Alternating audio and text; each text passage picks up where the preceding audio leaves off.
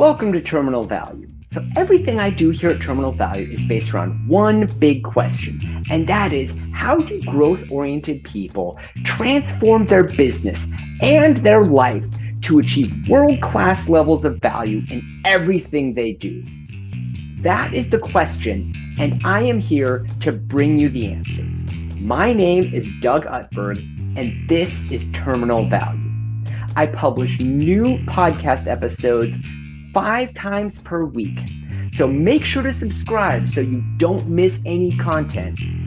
And also make sure to follow me on social. You can just look for the Doug Utberg handle. Please comment and let me know your thoughts. I'm looking forward to working together so that we can make your life amazing.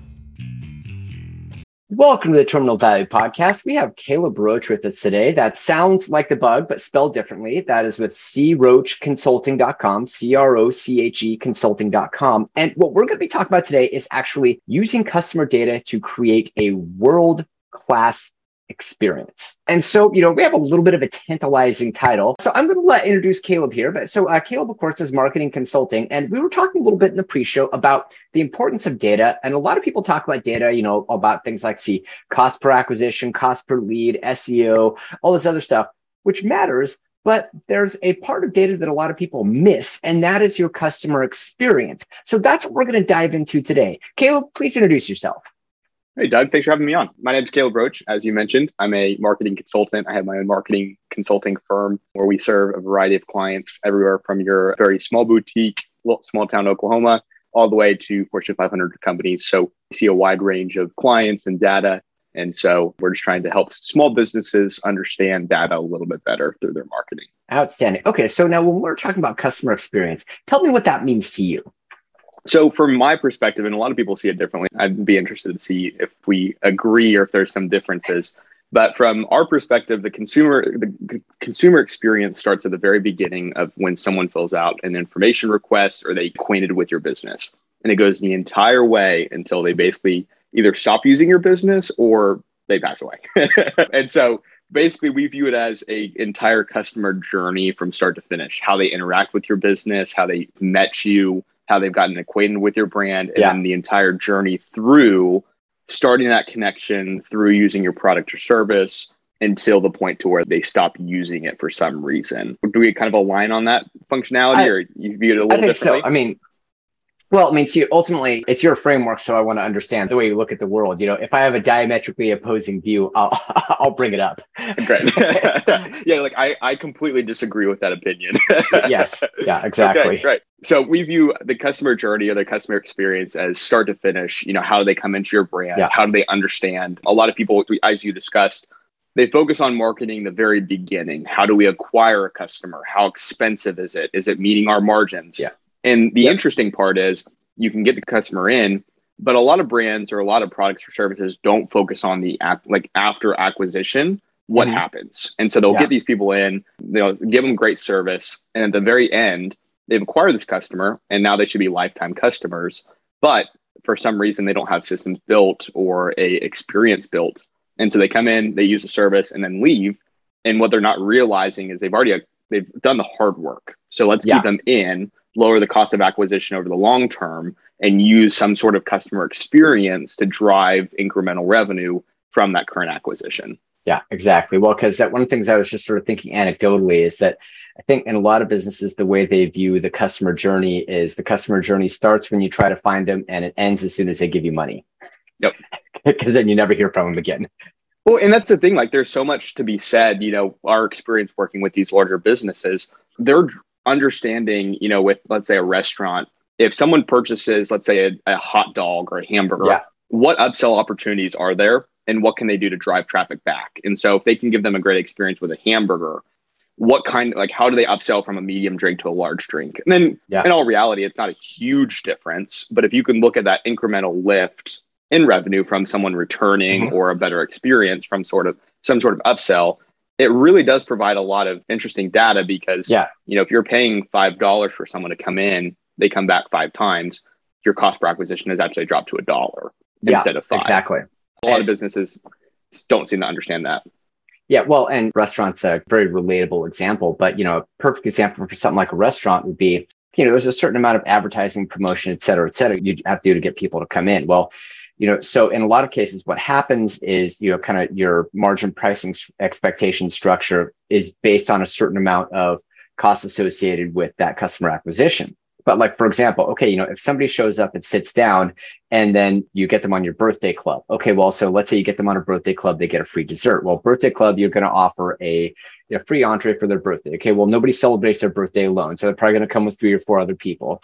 So that means you're going to sell entrees and drinks, et cetera. And, that's the way the whole birthday club thing works, because, that's probably the most reliable predictor of what your revenue is going to be. Okay, well, but you don't necessarily have to stop there. Be like, okay, well, so, when your server is about to bring the check, what they might do is they might say, hey, we have an advanced purchase gift card program where you can purchase $25 of future gift cards for $20. Would you be interested? Sure. Okay. Check just went up. And then you say, oh, and by the way, for being a part of our loyalty, we'd like to offer a bounce back coupon, which will be some kind of discount that's good for use within a month. Well, okay.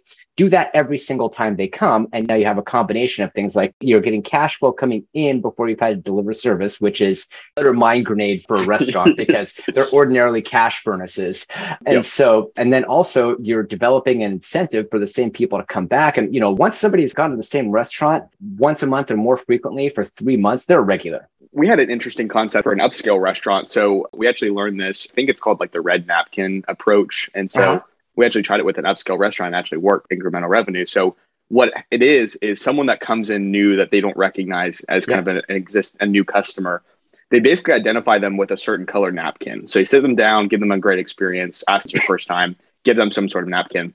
And it acts as kind of like a flag to the staff that that's a new person coming to the restaurant. So the first time that someone comes and sits down, the chef actually comes out and says, how was your meal? Was it great? Did you enjoy it? Was there anything that we could have done differently? Makes that connection that, oh my gosh, the chef actually came out and spoke to us. Well, as they're finishing the meal, kind of like what you've discussed, they have a second visit coupon. So, hey, come back and we'll give you a free dessert. Yeah. Well, that signifies as this is the second time coming back.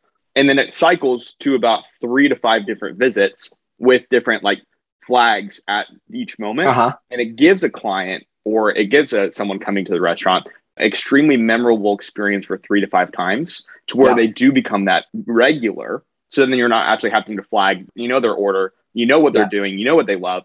And what it does is those simple little acts where you're giving 10% off or free dessert. Yeah. It seems like you're giving this grand experience, but it's really not costing the business a lot because they will be coming back every month or they will be coming back every week. Yes. So giving them those memorable experiences that they don't even know what's going on in the background. It's a well-oiled machine. It's going to drive incremental revenue. Yeah.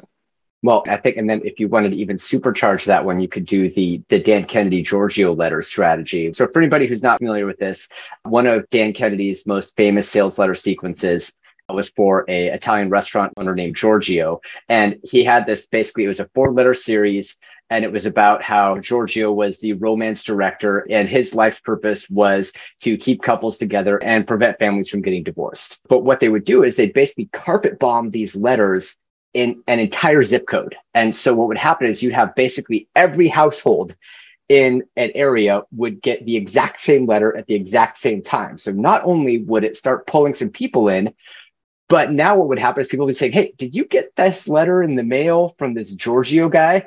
Because if you're doing that in a really small geographic area, it's actually not that expensive. Every door direct mail is only like 20 cents a pop. And, say you're talking about another 20 to 50 cents. And, you do that for, say, 1,000, 2,000, 3,000 houses. Okay, you're talking about $1,500, $2,000. It's not that much money. No. And so I think this is another thing. Now you pair that with, like we're talking about, with this sequence. And now all of a sudden what you've done is you've created a customer retention machine that probably doesn't cost you any more than what you're already spending. No, it's like a very simple, it takes time to develop and it takes time to build campaigns, especially if it's more of a product or more of a service than a product. Yes. But the time that you spend building it, maybe a couple hours total to build that process that's more of a well-oiled machine, it's so worth it because you've got a lifetime of information that you can send to customers or a system already set up that it's going to drive and work so much better. I mean, I'm not going to say it works so much better than advertising, but it really does because you've already got the client in. you've got the warm touch, and now they're going to be lifetime customer, most of them, if they have a good experience. Yes. So it's just amazing how sometimes we like to put, customer experience, more of the post visit on the back burner, say, oh, we already, we want to give them a great experience when they come in for the first time, but then they're not worried about the long term. And so it's not bad to focus on that, but sometimes we like to put it on the back burner, and it kind of boils over and kind of, affects our business in a negative way. Yeah, exactly. I've kind of related to this. Another case study that I saw one time that I thought was just genius is there was a fellow, I forget which town he was in, but what he was doing was he opened basically a sandwich shop. It's like, okay, yay, sandwich shop. Well, all right. Well, so basically what he did was he broke out all the surrounding areas into just basically bought an every door list and just sequenced out the areas. What he did was sent a free sandwich coupon, no strings attached, no drink required, no buy one, get one, nothing, just free sandwich to basically, I think it was about 500 people at a time over rolling 5 or 6 week scale. So basically what he did was, instead of doing kind of brand type advertising, he just sent out all these coupons. But what happened was, for about a month and a half, there was a line out the door that wrapped around the building. And so pretty much everybody who's driving by is like, what's everybody waiting for? And then of course, now you can start putting in, okay, while you're here, go to the QR code, enter your email for the coupon, et cetera, et cetera, et cetera. So now you can get people to know where your location is, build a list, and then you'll get a percentage of them on repeats. And, then what will happen is, once you build enough gravity that way, you may never have to advertise. I think that's the marketing hack for the local business. The referral marketing side is so important. I mean, you can't rely on one different channel. You can't fully rely on advertising. You can't fully rely on referral. You never want to get, set in your ways. But at the same time, if you can build systems to where, something happens and you have to pull back advertising dollars, that you're generating business still. Yeah, exactly. That's awesome. All right. Well, let's see. So we've kept it on the kind of on the local side. Let's go to the other end. And, because you were talking about Fortune 500s. And I say this is actually probably one of the places where large businesses are probably, I would say, shockingly bad. Yeah. Because my career, my kind of pre-entrepreneurial career, was in the tech industry. I was in finance. I worked for a lot of years at Intel. And Intel was actually a little bit of a weird hybrid, because they were primarily business to business. So, what they do is they'd sell CPUs, parts, et cetera, to Dell, HP, whoever. But what they did was they tried to do business to consumer advertising. It ended up in this really weird type of thing where they were trying to be a consumer brand without having consumer data or consumer contact. And so what ended up happening then is you ended up having a lot of assumption-based strategy conversations, because there was no data to make decisions on. Exactly. That's how it typically goes. It goes from the very top. You've got corporate level marketing experience that thinks that they know what they got to do. They roll out this advertising campaign from a broad perspective, and it does not hit the core target because we're not analyzing the actual data. We're just going off of emotion and thinking, let's roll out this product to business consumer, when we're really a very heavily B2B focused company. And let's try these B2B strategies. And then they realize that they don't resonate with consumers. They're resonating with the B2B side still. So it's a fascinating topic. And it's really interesting, seeing some of the clients that we've worked with, they put a very big, heavy focus on what they would consider as a regional activation. And so as a nationwide brand, as a large brand that's got a footprint across all of the US, having regional activations where they've got regional strategies built in for Midwest versus South, and getting extremely granular, even state level or city level, and building out campaigns directly tied or focused around that regional or that hyper-local campaign, to where you've got national campaigns going around data that's going to generate exposure. But then at the very end of the experience as well is more of the regional activation, regional favorites from a food perspective, product perspective. What is that specific region or area specifically looking for? Because as you know, someone in Oregon who's going to have a much different buyer's mentality than someone like me in Oklahoma. Everything's a little bit cheaper here, and we're used to lower cost of living. And so someone might not react as well in Oklahoma compared to Oregon based on price, or someone in Oklahoma is going to attach a little bit more to, let's say, core family values. It's more of a small town feel. They want that, versus Oregon, I would assume it's a little bit more around, a business, let's say a business setting, or more not as family values from the Midwest.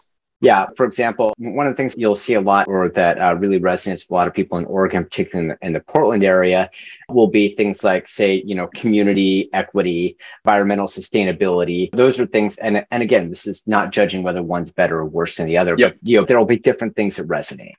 Oh, yeah. And it's very valuable to understand and identify those things because it really does play into a big part. Like, Oklahoma is historically known to not really worry about the environment versus more of your, Oregon is very heavily focused. And so if we roll out a campaign around customer experience and the impact that they're making on the environment, it's not going to make as big of an impact in Oklahoma versus Oregon. And same thing, vice versa in Oregon. And like you said, it's not a good or a bad thing. It's just the way that it works. It is. Yeah. If you play into, I know something like a local brand or a nationwide brand was tying in like the emotional appeal of going to the restaurant as a family and spending time as a family and getting, burgers together. And it's a great ordeal. And they're talking about how memorable it is. I'm assuming, I'm going to take a stereotype, that would not make as large of an impact in Oregon as it would in, small town Oklahoma, because, oh my gosh, that tugs at my heartstrings and I love that. And it plays into that versus, it's interesting seeing the different environmental effects of each location or regional. And so the customer experience plays into that because someone in Oklahoma might have different expectations than Oregon on the customer experience side. They want to be welcomed differently. Is an environment more of a business setting? Is it, a city or state? Is it more focused around what is the experience that we can provide, like this high level experience with a bottle of champagne right there, and you can request something, and it's more of a focused environment versus generalizing Oklahoma. Do they want a family feel where it's open seating and you can see all the families sitting down, and it makes such a big difference from a huge impact from a business of really hitting in those core regional areas and ideas to kind of encapsulate those family values or environmental values or whatever that looks like. Got it. Yeah, totally makes sense. Although I was going to say, even with our generalizing Oregon comments, I should say that when you get outside of the major metropolitan areas, your psychographics will start to resemble Oklahoma much more. Yep. And that's the thing. I mean, it's really cool to see, as you get into more city level data, how does each different city react? Because as you mentioned, every city reacts differently. And so you probably do have some cities in Oklahoma that more of your metropolis cities that probably tie a little bit more into the environmentally sustainable models, and then more of your smaller towns. And so you can almost get a little too tied down with data though, because that's the other thing is data is great, but there's now so much data that it's like, how focused do we have to be on these cities?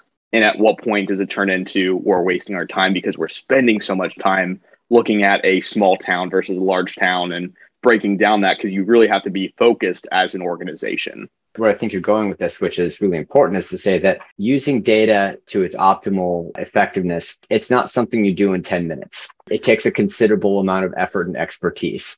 And generally speaking, there's certainly a power curve, because if you start incorporating data, usually you can make much, much better decisions. However, you do get to a point of diminishing returns where more data doesn't necessarily add more value. Because you can always, as we always tell clients, you can always have data tell different stories. So you and me looking at data, we might see a completely different side of the story. And so it's important to make sure that you make broad generalizations around data that are data-driven, decision-making that drives marketing decisions. But at the same time, you have to be organizationally aware, whether you're a small business or a large business, that sometimes we can be so bogged down in the data that we make decisions that are going to affect us long-term because we might have seen some sort of outlier data that we're going to make a quick decision, make that wrong decision, and act off of that data and realize we might have used some sort of outlier, piece of data. And so the big thing is understanding, how are we using this data? How are we collecting it? And then how are we actually going to make this use this data for our decision making for that better customer experience? Got it. All right. Well, let's see. I think we're just about at time. So, but before we go, give us your one or two last thoughts, and then make sure to let everybody know where they can find you. Of course, shout out your website one more time and let us know your favorite socials. Okay, perfect. Well, I'll just talk for about 20 more minutes on my final thoughts and we'll call it good. Just kidding. No, this is taking me back to the university professor days. Oh yeah, I love it. It kind of gets me excited. I would just say, summarizing everything that we discussed, I think no matter if you're a small business, I think it's important that you actually identify and use data in your business. Mm-hmm. And I think that's the key takeaway for smaller businesses that maybe don't think that they're big enough for data. And then on the other side, for the big organizations that, have so much data they're collecting, almost more expensive than oil, they need to make sure that they're actually identifying and clarifying the data that they're getting to make sure that they're not making organizational decisions that are going to have long-term effects. And so I think, summarizing, I think those are the two key points, no matter if you're a small business or a big business. And then people can find us obviously at our website, Roche Consulting, CROCHE consulting.com. We have kind of a spot where they can book a free call. We do no obligation calls. We love building relationships with people. And so if someone's interested in learning a little bit more, they can do that. Find me on LinkedIn, Caleb Roche MBA. I love connecting with professionals and just keeping up with new people. So that's a big thing for us. Got it. All right. Hey, Caleb, really appreciate your time, man. Yeah. Thanks for having us on. Appreciate it. All right. Talk to you later.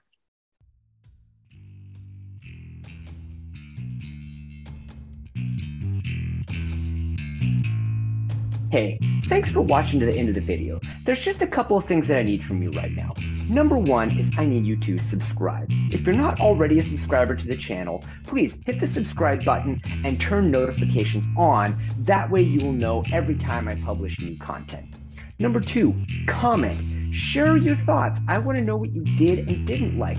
What should I make next? And number three, share this with your friends. Go on to Facebook or Instagram or LinkedIn, wherever you hang out socially, and then post a link to this video and let people know what you liked about it, and make sure to tag me. And then what I would also like to do is I would like to offer you the most incredible free gift ever. And this is related to my business, where I help other businesses reduce their contract-related costs. If you are a decision maker in a business, then I want to talk with you to see about how we can address your contract costs and drive savings. If you know somebody who is a business decision maker, then I would like you to help me get in contact with them. And in exchange, I am going to give you an absolutely free vacation at one of 30 places across the United States with no obligation and no timeshare pitch. The value of this, again, depending on how much savings we achieve, can literally be between thousands and millions. So anyway, just hit the button below for the most incredible free gift ever. Make sure to subscribe, share, and comment, and watch the next video because I'll be at you with more.